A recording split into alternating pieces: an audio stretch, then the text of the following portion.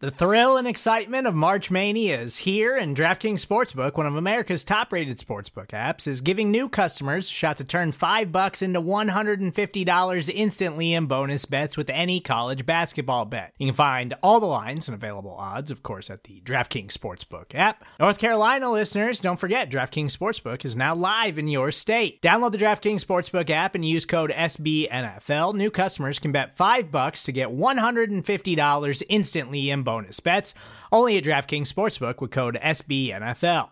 The crown is yours. Gambling problem? Call 1-800-GAMBLER, or in West Virginia, visit www.1800gambler.net. In New York, call 877-8-HOPE-NY or text HOPE-NY. In Connecticut, help is available for problem gambling. Call 888-789-7777 or visit ccpg.org. Please play responsibly on behalf of Boot Hill Casino and Resort. 21 plus, age varies by jurisdiction. Void in Ontario. Bonus bets expire 168 hours after issuance. See dkng.com/bball for eligibility, deposit restrictions, terms, and responsible gaming resources.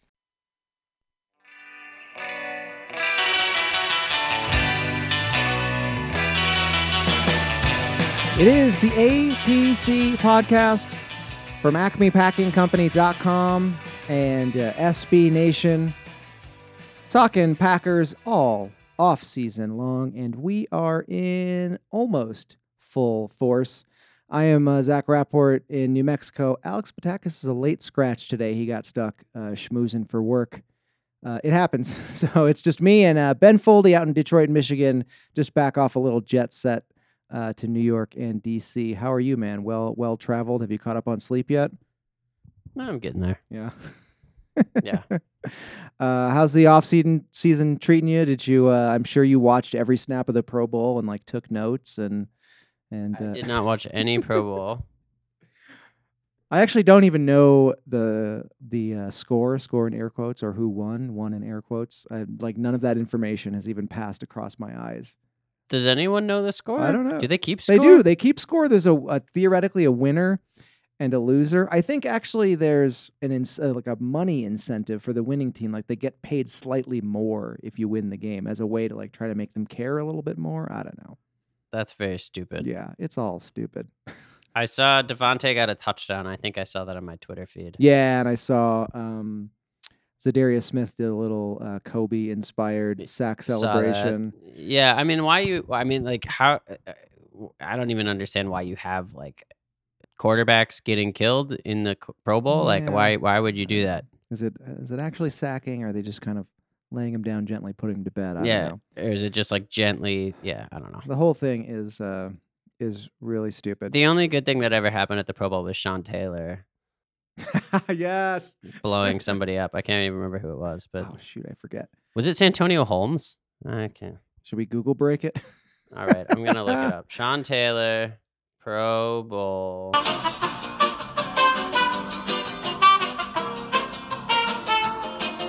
Brian Moorman. Who the hell is Brian Moorman? Yeah, he's a punter. He blew up a punter at the Pro Bowl. That's so good.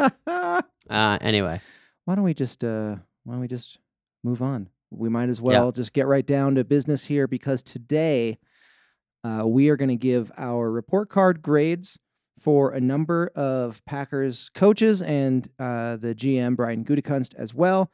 See if we can't come up with, I was going to say a podcast-wide composite grade for each guy, but Alex is not here. I guess that just makes calculating the composite that much easier.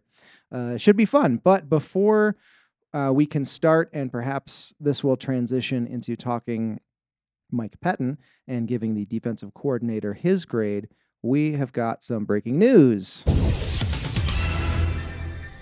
I see you smirking at the drop. I love the breaking news drop. Matt LaFleur has filled a coaching vacancy on his staff. Jason Simmons, the defensive backs coach, of course, making a lateral move over to the Carolina Panthers a week, maybe 2 weeks ago. I forget. And it is Jerry Gray who gets the call to join the Packers staff in the same role as the defensive backs coach. So Gray, of course, coached the Vikings secondary for the last 5 years. He's really highly respected. Also has run the show as a defensive coordinator for the Bills and the Titans. Ben, what was your initial reaction to this hire? Thumbs up. Audio medium, thumbs up. Yeah, what do you like about it?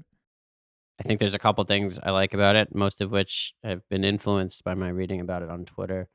But you have a guy with defensive coordinator experience, kind of more than a coach, I guess, like more than just, More than a position coach, yeah. Yeah. So I like that. I like options. This year excluded, it's hard to look at Minnesota and not think that not even this year excluded. I mean, I'm really only thinking of Xavier Rhodes, but it's hard not to look at Minnesota's secondary and not think that they are quite good. Yeah. Some of that's personnel, but some of it's obviously coaching. And as others have pointed out, poaching from your division rival is almost always good. Yeah.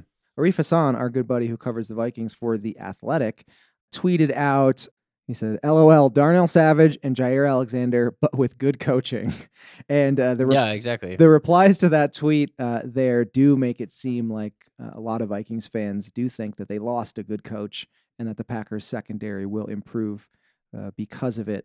Ben, to your division rival point. But I saw descriptions of Gray saying that he was like strong-willed and that he makes his opinions known, which is weird coded language for he'll tell you what he thinks and he's argumentative. So LaFleur keeps Mike Pettin around, but brings in another guy who's like done that job as you noted, Ben, who has had a lot of success and also maybe won't be afraid to perhaps challenge Pettin occasionally. Ben, does that sound like adding volatility where perhaps the fall in line approach could be more productive, or are you excited about the idea of like another strong opinion in the room? Pettin actually doesn't seem like a big he's kind of strikes me as a consensus builder. Yeah. I've never gotten the sense that Pettin is like bullheaded. Yeah, he's not what's his face, Greg Williamsy. Yeah. He doesn't give you that kind of impression. He's not paying players to take out other players. Yeah, but also I mean, like Greg Williams never really seemed to fit. If you watch the Greg Williams in the Browns, whatever, behind the music or whatever. Yeah, Browns behind the music. Yes, Hard Knocks. Like he's terrible on that. He wasn't that much better with Adam Gase. Like you can just tell that first off, he obviously has turned down every NFL head coaching job. Like I just don't get that impression from any of these guys. But I also want to point out, like these are some of the players that Gray's coached. I'm reading this directly from the Packers Wire, obviously, so don't get mad that I'm stealing. Sean Taylor, Harrison Smith, Earl Thomas, Blaine Bishop, Lawyer Milloy, LaRon Landry, Michael Griffin, Anthony Harris. Safeties wise, he is the safety whisperer, and I'm now glad that somehow Sean Taylor has come full circle in this conversation. Ooh, the safety whisperer. We're coining that. That's official APC intellectual property, the safety whisperer. That's just like, there's just so much quality in his pedigree that it's hard not to be excited, especially with like, Darnell, Adrian Amos, like there's a lot of weapons in the secondary. Even Raven Green, like if we're counting Raven Green as a safety linebacker hybrid, whatever he's going to be. Yeah. Also, I can't remember. Did I actually say this like on the record on a podcast, but that I sort of think that teams should treat coaching more like they treat players and always be improving every season? No.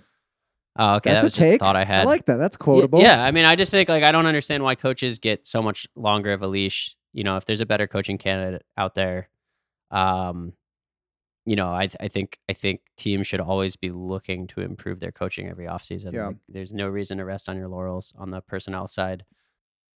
That's how I felt about that brief moment where we thought that Mike Pettin might be out the door, but it seems like a good move to. There's something to be said for continuity, and then to bring in another guy to try to upgrade the coaching staff from the inside seems like like another strategy you could employ. The thing that I think Pettin had going for him, the sense that I get is that, and this is apropos of nothing, but immensely popular in the room. And like, unless you're upgrading there, like it's a risk, right? And so I don't have a huge problem with Pettin staying. But when I saw that the Raiders parted ways with their defensive line coach, I was like, yeah, why not? Take a shot. If you can get a proven operator, like get him in the system, and if they need to move on to another job later before you have something good for him, like so what? Like you you're building that tree.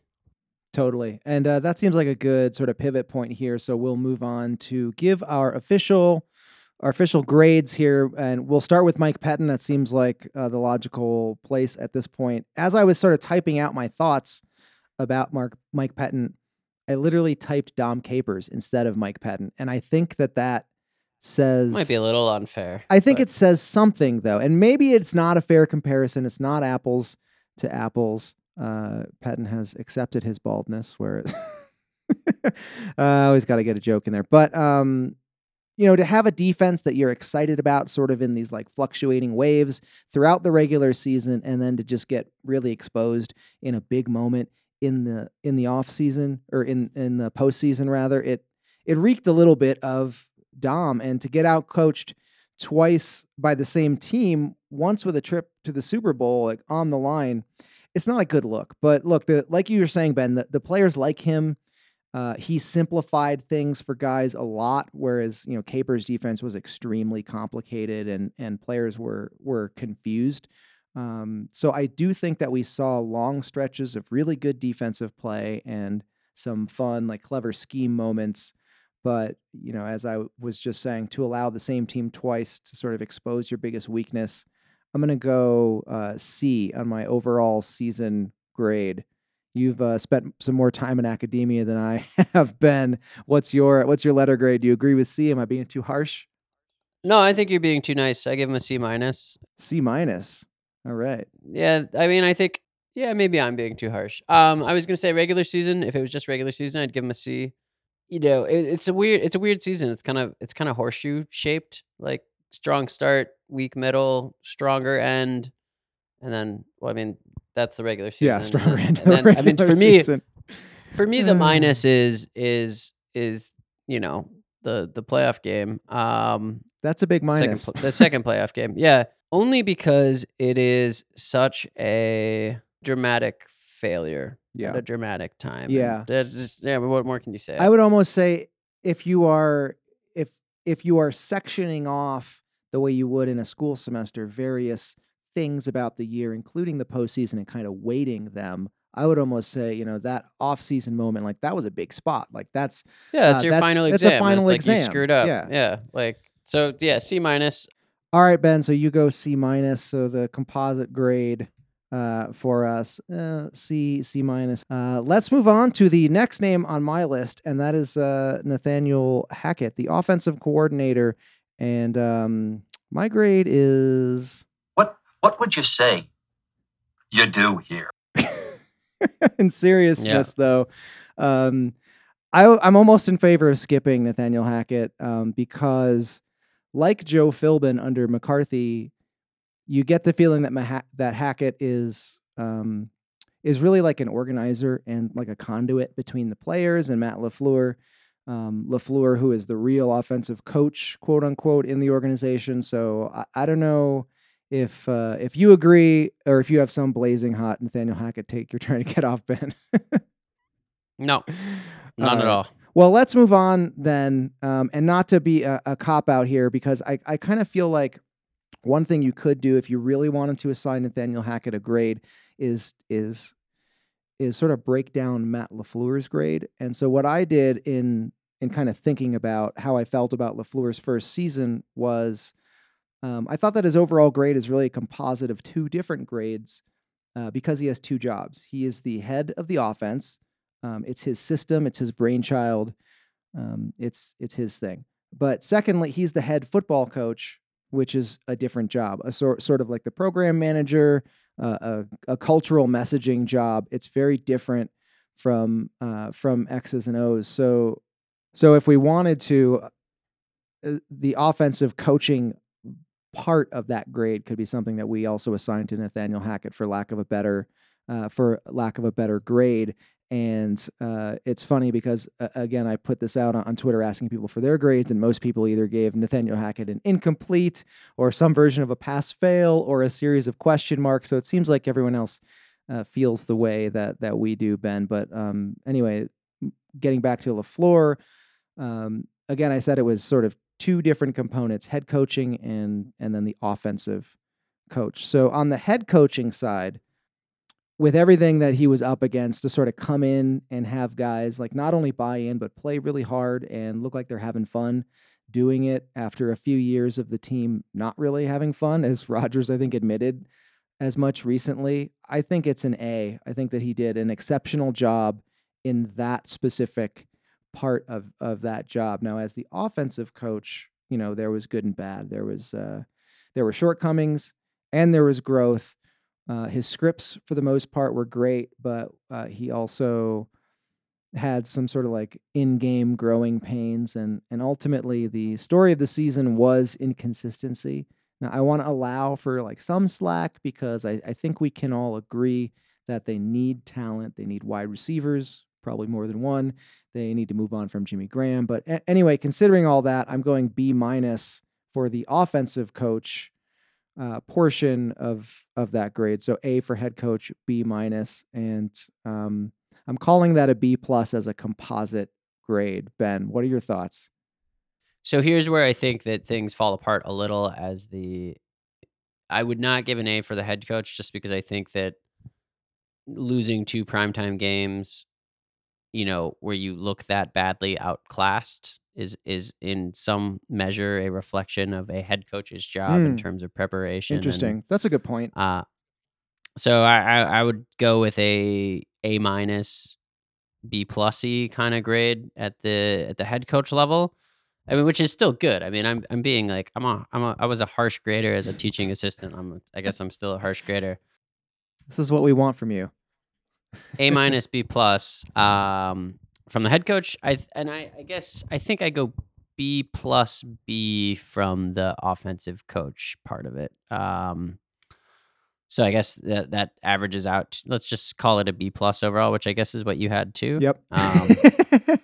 But I don't know. I feel like I'm slightly more negative for whatever reason. Yeah, let's call it a B- offensive coach and a A- to make it a B. Like you said, in terms of like implementing systems and getting everybody on the same page and building a culture, I think he did a pretty good job. I think there were some weak spots as shown in the primetime games. And I think that offensively, there were definitely moments where the team looked a little lost, to say the least. Yeah. So if we're being a harsh grader, I think between you and I think that averages out to a B. We don't get into that B+ territory. Yeah, let's call it a B. All right, let's move on to the special teams coordinator. Sean Mennenga, the human thumb, comes in and inherits a team that I don't know if they led the league in penalties, but man, they were a hot mess under Ron Zook in the latter time of his tenure. And I don't have a ton to say because Sean Mennenga got rid of the penalties. Like, that was not a problem anymore. However, the unit was on pace before they got Tyler Ervin in there, was on pace to be historically unproductive from a return yardage standpoint. And some of that has to be scheme. And so I put that a little bit at his feet. I'm going to give him, I'm going to go D+. What do you got? F. A total failure. Yeah. Well, you want him back next season? Ooh, that's a good point. If I just, no, I would love for him to be replaced. Look, I gave Mike Pettin a C-. Like, you think he's 1 degree worse than Mike Pettin? I think he's significantly worse than. This is an F. I don't. The only thing I would say is, I think there's a little bit of recency bias in there, and like if we could just find a Ron Zook lowlights reel from the season before and just watch that, I feel like maybe you'd feel a little bit differently. But I won't try to dissuade you in this moment from going F. You can't, so don't bother. Like, it's an F. All right, so that's fine. You say F, I say D+. Our composite grade for Sean Mennenga, special teams coordinator, is going to be a D-, which is, kind of like, it's like when the teacher wants to fail you but kind of just feels a little bad for you. Oh, I want to fail him. You want to fail him so bad. I mean, like, look, I don't have anything against him personally. I never. You know what? I don't celebrate anybody losing their job. You know what? You've convinced me. I'm changing my grade to F. Yeah. You It's just like, you drive a hard logic bargain, but what would be the possible reason to keep him headed into next season? yeah, Like, it's a good question, and I don't have the answer for you, and that's why I'm changing my vote. Look at it this way. If let's say the Packers get a punt return touchdown, in the first quarter of that Niners game. Like, it doesn't take much. It doesn't take much to turn a game around and to have something bounce your way, and have the Packers not have a single thing bounce their way on special teams. Like, there's Yeah. Like, there's just no hope. Like, Yeah. I never went into a punt being like, oh yeah, maybe they're gonna house this one. This is the one.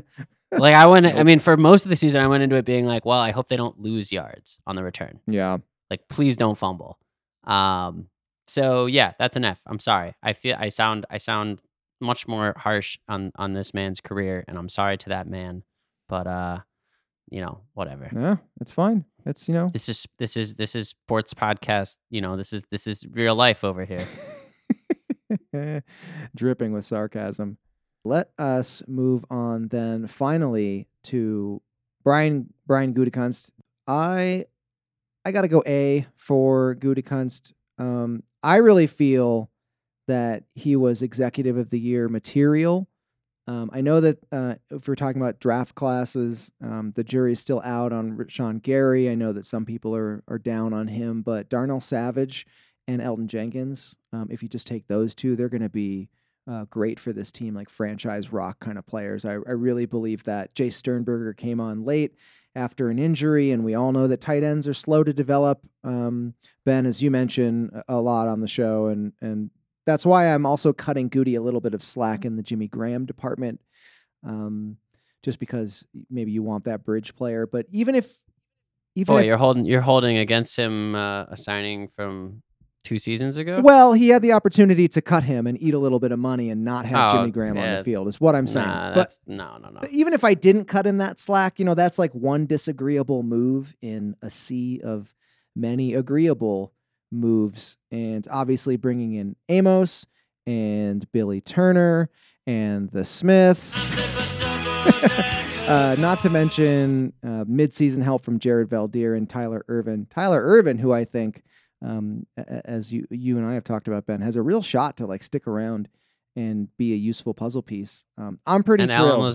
And Alan Lazard as well. Pennies on the dollar. Yeah. I mean, like, yeah, it's an A for me. Goody's an A. There's no question.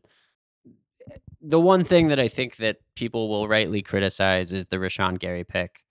I think the jury's a little bit still out there. I would like to see a little more value out of the highest first round pick that the team's had in a decade or however long it's been. Yeah. But, I see why Rashawn Gary can, there were enough flashes of Rashawn Gary this season to be like, okay, maybe.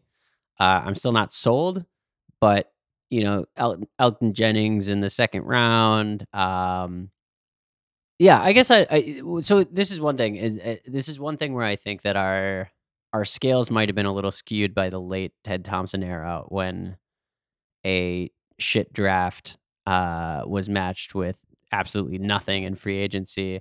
I think he's been killing it in free agency. I would like to see better drafts. So I guess maybe I'll go A-, B+. Ooh, A-. All right. But I mean, like, I think Goody's great. I just want him to get better at drafts. All right. So I mean, that's for me. I think that's enough to give him a composite grade of we'll call it a low A, not necessarily an A- based on the things that you're saying. And the other thing that I wanted to do is come up with sort of a composite grade for the GM and the coaches here in 2019. And Ben, we could have done this off air. Wait, we're not going to do a Russ Ball score? Like what? Well, no, I'm serious. Give me your Russ Ball score. I mean, I don't know. I just like, what are we?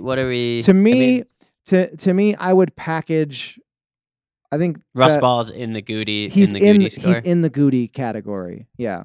Okay. Yeah, he works under him, and he kind of works at his. He serves at his pleasure to try to make happen what Goot wants to happen, and I think that that bears true throughout his tenure in the team. Ted had a different philosophy, and Russ Ball acted accordingly with that philosophy, and so now I think that he's still doing Russ Ball things, but he's measuring up to the Goody yardstick instead. So he serves at the pleasure of the current GM, and I would lump him into that score personally.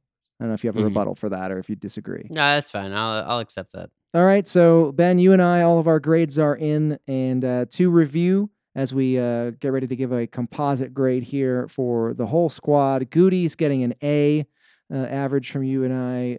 Matt Hadson-Boy LaFleur, aka the Flower, is getting a B, and I just put Hackett at B-. I don't know. We called it kind of. Yeah, that's fine. Based on the logic that I gave in terms of him sharing part of LaFleur's grade, and that's what I decided to do. So, if you got a problem with that, take it up with me at the APC Pod on Twitter or the APC Podcast at gmail.com. B- for Hackett. Mike Pettin's getting a C-, and Sean Menenga gets an F. Ben, you convinced me. You brought out the inner angry teacher in me wanting to flunk this person and replace them at the drop of the hat. So they get an F. And Ben, you and I didn't really talk about what these grades are worth. You want to assign some percentage values? I feel like GM, we've got five contestants. I feel like Goody as the GM is probably like 35 or 40%. Oh, you mean like the weight? Yeah. Well, how are these weighted? 40 for Gutekunst. Yeah, 40 for Gutekunst. 30 for LaFleur. I like it. And then we've got 3 coordinators and special teams. Maybe that's weighted like a little bit less. 20 for Pettin, actually. 5 for Hackett. 5 for special teams. That seems reasonable based on their actual contributions. All right, so we'll just we'll put those into the old Computron 5000 and press a button, and steam shoots out of the machine, and springs are flying everywhere, and we got a number. And the total composite grade is a solid B for the front office and the coaching staff. All in all, Ben, how do you feel about that? A solid B. You think that accurately reflects what we saw?